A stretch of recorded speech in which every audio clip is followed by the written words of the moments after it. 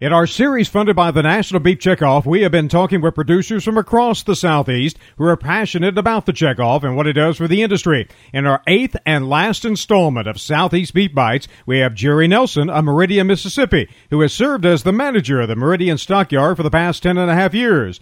Jerry told me whether it's on a county, state, or national basis, the checkoff has been very important to producers. Having served on the Mississippi Beef Council from the year 2000 through the year 2006, the things that I saw on county, state, and national levels that come to my mind most of all were like on your county levels where your blood drives, where the blood mobiles would go out to certain areas and the county cattlemen's associations would work in conjunction for blood drives, and they would cook and serve meals to the people donating blood.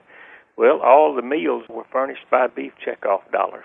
And so, everybody got a chance to see the beef checkoff trailer out there and realized that that was an effort that was a heart-healthy issue along with beef. And on a state level, Nelson talks about how checkoff funds supported research projects in the meat science area at Mississippi State University. The thing I remember most was Dr. Bob Rogers at Mississippi State. State beef checkoff dollars were allocated there in a fat-free ground beef research project.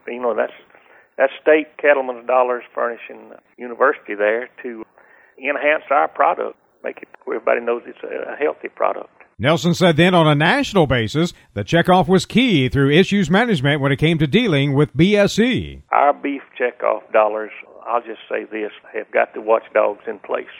They went into action immediately, and hired influential people, had put influential people in TV ads and all, talking about, the benefits of a beef dinner.